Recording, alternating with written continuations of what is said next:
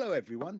Mr. Roger Diwan is a vice president for IHS Market Energy and heads a dedicated research team that provides integrated energy advice to the financial sector. He has over 25 years of experience in advising financial institutions on strategies in the oil and gas markets, energy trends, and companies' strategy, with a renewed focus on the capital dimension of the energy transition. Mr. Diwan leads a team of analysts and strategists to advise over 150 asset managers, hedge funds, and private equity firms by providing customized analysis on market developments for oil, gas, power, and renewables, with a focus on spending, company strategies, and capital markets developments. Recently, his work has focused on the risks of underinvestment for oil during the energy transition, the capital transition challenges that energy systems face in the next decade, but also all current energy geopolitical questions facing oil, gas, and the manufacturing of renewables. And there are plenty of those. Mr. Diwan holds a Bachelor of Arts from the Sorbonne and master's degrees from the Institut d'études politiques of Paris and the Johns Hopkins University School of Advanced International Studies in Washington, D.C. So, Roger, a very, very warm welcome to the Alatea podcast. Thank you very much for this introduction. Thank you, Stephen, for inviting me today, and thank you for the Alatea Foundation to have me. Oh, not at all. You're very, very welcome. First of all, I'd like to start by hearing your thoughts on the conflict in Ukraine. As Western powers increase their sanctions on Russia, do you believe Russian oil, gas, and coal can be replaced in such countries? And how does this conflict change your core assumptions about energy supply and demand? Yeah, I think this conflict changed fundamentally all our thoughts about oil and gas markets. Russia has been wired into European energy systems for some time, and Russia represents about 35% or 40% of the energy that Europe imports. This is, I would say, one of the main global energy corridors of the world. It's probably the most important one, hardwired through pipelines for oil, for gas, for also imports of coal. So how to unwire Europe in the next phase is one of the key geopolitical energy question of our times. And it changes all the assumption all of us had about global energy systems for the past 30 years. That was a given. And if you need to unwire it and rewire the world around Europe bypassing Russia for its energy need, you're changing your energy map in a fundamental way. And all at a very short notice. Historically, Europe has also been a major importer of Russian gas and oil and diesel.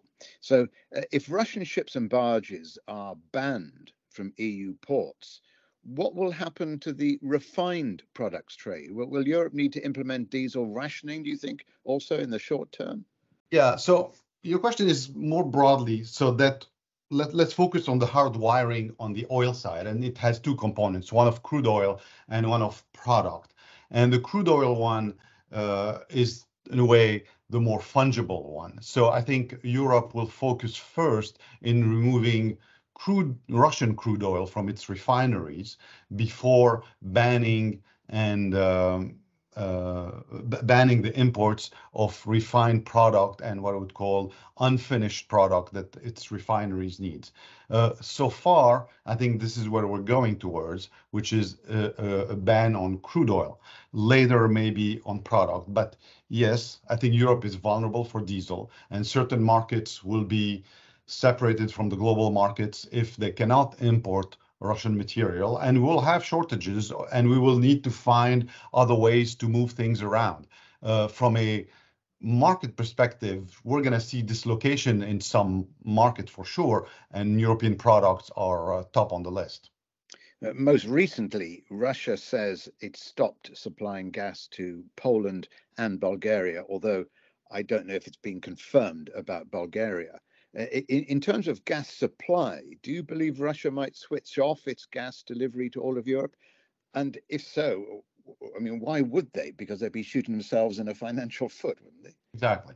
So we're having this very complicated dance right now about who can not choose the other, correct, between Russia and Europe. But Yeah. you're right. You're looking at it from both ways. One is Russian gas is hardwired into its European customers. So if you don't have customers, you don't have the need for that gas, and you need to shut down the fields. So it's not like you can redirect it any other places. It's a pipeline system which takes gas from the fields to the consumers.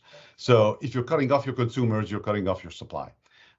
So there is this game right now about who can displace the other faster, and I think Europe is committed now to remove about half of Russian gas coming into Europe in the next 3 years.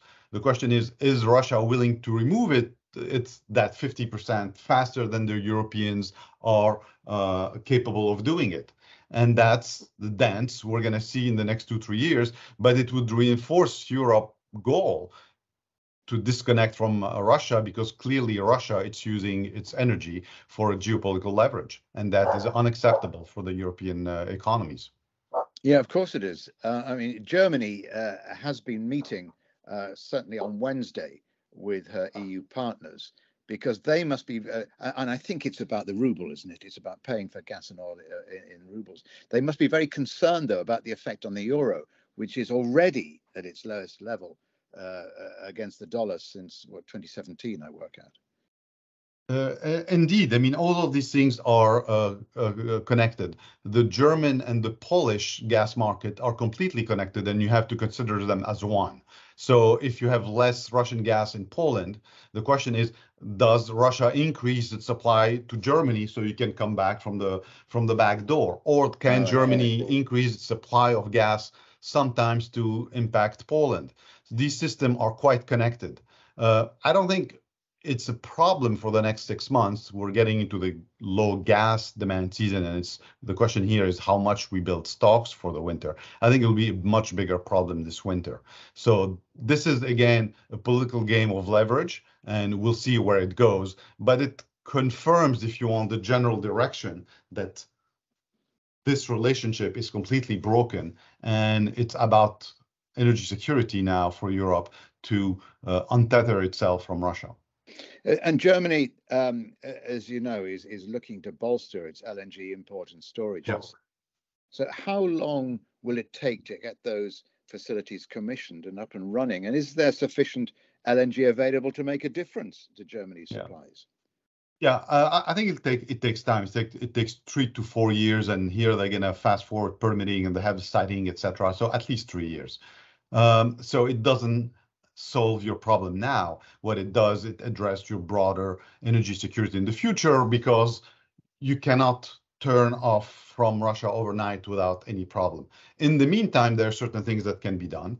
There is some floating LNG that can be installed. That's probably half the time it would take to have full capacities. So these are barges, etc., that you can bring, and I think within 18 months we'll see more of that. We'll see also more gas probably coming from Norway and the UK and Algeria. So Europe will be supplied from a number of places. And finally, is there enough LNG? It's a matter of price, correct? So Europe could attract more LNG because it's willing to pay a higher price than Asia, which means that in a way the European LNG would be replaced by some coal somewhere in Asia to compensate for the lack of gas in Asia. So it's a big system, and as you change the parameters in one side, it's going to change the parameters for other fuels, other prices in another region. It's a big system, and the disruption in Europe is having consequences on oil markets, on coal markets, everywhere in the world. Yeah, of course. Let's move across the pond to the US, and we're seeing that some independent US gas and oil suppliers are prioritizing sending cash back to shareholders rather than accelerating growth. Do you think they'll go back to favor growth with the present high prices? Well, they're in the middle of a strategy to prove that they can be a steward of good capital. And that was the story until February, March. And I think it still matters. These companies burned a lot of cash in the previous cycle, and now they need to return it to investors. So I think that trend will continue. However, two things are happening in the United States that matters in the environment you're working. The first one, let's go back to Russia, that untethering of Europe from Russia in terms of energy means at the same time that the new geopolitics of energy security for Europe is to link itself to American energy to replace some of that Russian oil and gas. So in a way, the US now the US system has a new raison d'etre in a way, because it not only needs to supply the US, but it needs to be able to replace part of the Russian volumes into Europe. And it creates issues in terms of obviously emissions. And when you have an administration which is very much into reducing production to reduce emissions, how these agendas conflict. And I think these agenda did conflict. And the resolution is that energy security is a very important element, and we need the US systems to meet the West demand. And in exchange, the industry has to clean itself while investing to provide the growth. So I think these are complicated issues that will be resolved largely by higher prices. Higher prices will incentivize to continue drilling. Of course. Well, will they? Because it's, to me, unclear whether the US will in fact step up production, not just to make up for the Russian shortfall, but to make use of the higher prices.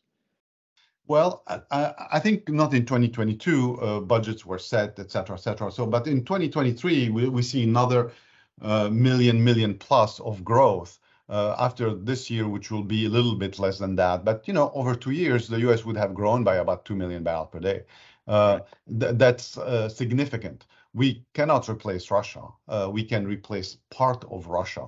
And at least the volumes that the crude oil volume that Europe imports from Russia are about 2.5 million barrels per day. So the United States cannot do that alone, and it would need the help of the Middle East producers, most likely including Iranian barrels, potentially. Okay. Well, you hinted at climate change considerations a few minutes ago, and the IPCC now calls for significant reductions in CO2 emissions by 2030. Is there a danger that both IOCs and NOCs will be left sitting with underutilized or stranded fossil fuel assets because of those reductions? I think the values of the asset in the portfolio of all companies, IOCs and NOCs, when you take the carbon constraint in it, changes the relative economics. So when you're looking at where oil and gas production is going to grow, you need to look not only where the reserve is, not only what the cost of productions are, but also on the carbon footprint. And I think that that new constraint rearrange the projects, and some projects will not go forward because you can't meet both the economic and the carbon constraints that you have. So I think it's a rearranging of project rather than an impact on the present asset. It's really going forward. What do you invest in and what does not get invested in because its carbon footprint is not manageable? And I think we're seeing that already. Do you invest therefore in nuclear? I mean, long-standing anti-nuclear feeling in Germany was, I remember, galvanized by the 2011 Fukushima disaster. And that led pretty much Berlin to officially abandon nuclear power. Does this crisis change the future on nuclear energy now that several European countries have floated plans to add nuclear reactors? Well, it changes in certain places, not in others. I don't think it will change it in Germany, but it changed it in France, it changed it in the UK. Eastern Europe has been building nuclear plants. And when you think about the European market is one big electron market at the end of the day, how you're feeding the electron into the system matters. Some countries can do it through nuclear, some would not, but you know the French are willing to sell electricity to their neighbors, and Germany is willing to buy nuclear electricity. So they're not willing to build the plants, but they're willing to buy the electricity, which means that the French will put the plants at the border with Germany. Correct? That's how it goes. Yeah. But that's the reality in a way. You need to think about the European energy system becoming a lot more electrified over time, and we're going to use more nuclear, more renewables, and less gas. That's the reality of what we're going to, and this crisis is going to accelerate that transformation, front-loaded in many ways. When you say accelerate, how fast do you think it'll accelerate, or is that just too hard a question? Because No, it's speculation. I think it's accelerated in the short term, in the medium term, and in the long term. It means that we're going to cut Russian gas much faster than anybody would have even ever contemplated, even any green policymaker, because of that energy security constraint. It means that we're going to need to accelerate renewable deployment. It also means that we're going to need to accelerate demand destruction, demand management, more technology, better equipment. It means that we also are going to get a new mix of energies, maybe more coal in the short term, but more hydrogen in the long term, more solar panels and windmills that you expect in the next 5 years. So I think it changed all the horizons because suddenly the trajectory has to be different. Right, it is a seismic change, isn't it? What is the economic profile, do you think, of renewable projects for investors? I mean, do the returns justify the very high level investments we're seeing right now? And what are shareholders looking for? Yeah, well, I think this issue of return is not easy to answer, correct? So they have lower return, but they have lower risks. So the question is, in a portfolio of financial asset, how different assets perform. Clearly, when you look at the last 10 years, oil and gas didn't perform well, and it had a very high level of risk and volatility. So while renewables or what we would call lower return project have performed as expected without the volatility. So it depends what the shareholders want. And in a way, when you look at an energy portfolio, it has very different type of asset and financial instruments, if you want, in it. And you cut it up and shareholders decide what type of risk and return they want. And I think there is a clear space for renewables. There's a lot of demand for this type of paper from big asset manager, pension fund, sovereign wealth fund. So there is demand for that. There is a sort of greenium, a premium on green asset that matters because you want to reach certain ESG thresholds. So there is the market for it. At the second level, there is also a race. This is the beginning of a race. So you want to take the best assets and position your portfolio in a good place. So the intrinsic value of an asset is not only its immediate return, but its impact on your future portfolio and how you can manage to create profit centers across a more complex value chain. So I think it fundamentally is changing the way we think about energy business. What is for sure is that what we're seeing right now, both for oil and gas, but also for renewables, is a fantastic acceleration of the level of fund available to be invested in. I can't talk to you without mentioning hydrogen, of course. How you see the future of hydrogen, hype or reality? No, I think hydrogen has a good future, but again, hydrogen's future just changed also in front of our eyes because in Europe there was perception that there was a dual strategy of green hydrogen and blue hydrogen. Blue hydrogen coming from gas and green coming from renewable. And I think the gas option just got killed. Europe is not going to buy gas from somewhere to do hydrogen. It will want to develop a green hydrogen network. I think blue hydrogen is probably more for Asia for the time being. But I think hydrogen future just improved again tremendously because of that energy security need requirement to that energy transition in Europe. At least in Europe, it improved a lot. Certainly, Ukraine has changed so much. As fossil fuel usage declines, How does, this is the big question, the geopolitics of energy evolve? Do you think there will be less focus on the Middle East? Well, we're just seeing how the geopolitical of energy is changing. So it changes all the time, and we're in troubled times, correct? The global architecture is changing. What's the role of China in the global economy? What's the relationship between China and the US? How is Russia going to be integrated or disintegrated from the global system? How the Middle East position itself between these blocks as they emerges? Do we have these emergence of hard blocks or blocks which are willing to cooperate in terms of economic relation? All of these things will. You're asking as many questions as I am, Roger.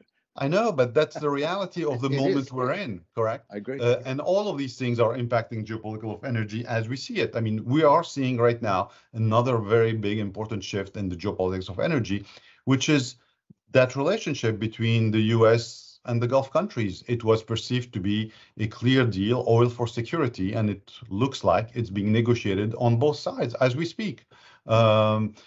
How do we reintegrate Iran into the system? If we reintegrate Iran, what security mean for the Gulf producer? Yeah. What does oil mean for Americans when they're capable of growing? So all these questions were already on the table, and I think Russia adds dimension to it. But again, I think that also will fundamentally change how we thought about oil markets. Is that relation changing in a way that there's no more spare capacity in the world? We should not be think about it that way. But the regulator of prices are not the suppliers anymore, that consortium of suppliers, OPEC plus, OPEC, etc., but the consumers, that it's these strategic stocks which are the marginal barrels that come in and out of the market, not the OPEC barrels. We are at this moment of transition. I mean, the US and Europe announced 240 million barrel of SPR released over the next 6 months. That's more than OPEC is putting incrementally on the market. So that is also changing under our eyes. And I think these new deals are being negotiated, and we'll see where we are. Very interesting. You mentioned Iran. I think that's a complete podcast on its own. But to conclude this interview, I'd like to ask a question that will leave our listeners with plenty to think about. Do you believe CO2 emissions can be controlled so the average world temperature remains below a 1.5 centigrade rise, as intended by the Paris agreements? Look, I think bending the emission curve at the speed that is required to stay within 1.5 is very difficult. We're bending the curve, and I think this crisis will bend it further in a way. But I think to stay onto that 1.5, we're going to need more technology and faster deployment of certain technologies. And in particular, I think the 1.5 target is not realistic if we don't have a very robust pricing of a carbon pricing mechanism, which allows CCUS, so carbon capture, to be a viable technology. So I think to be able to remove carbon and reduce drastically the emission in a short term, you need to have a clear implicit or explicit price of carbon, and that externality is paid. So actually, it's a business to be removing carbon rather than just an externality. In Europe, we do have an explicit carbon price, and it has helped. I don't think the US will get there, even if the industry now is for it. And in Asia, we're early days. So I don't see that yet happening, but I think that's the mechanism that is required to maybe get back to 1.5 rather than not go beyond 1.5. That's very fair. Thank you for that. And my thinking is green targets are very much taking second place to ensuring safe and secure energy supplies at the moment. But Roger Diwan, on behalf of the Alatia Foundation, I'd like to thank you so much for providing those expert views and analysis. I'm sure our listeners will be fascinated to hear your perspective. The Foundation very much looks forward to speaking with you again in future. And thank you for listening. Be sure to keep up to date with all of the Alatia Foundation's work by following us on Twitter and YouTube. From me, Stephen Cole. Goodbye.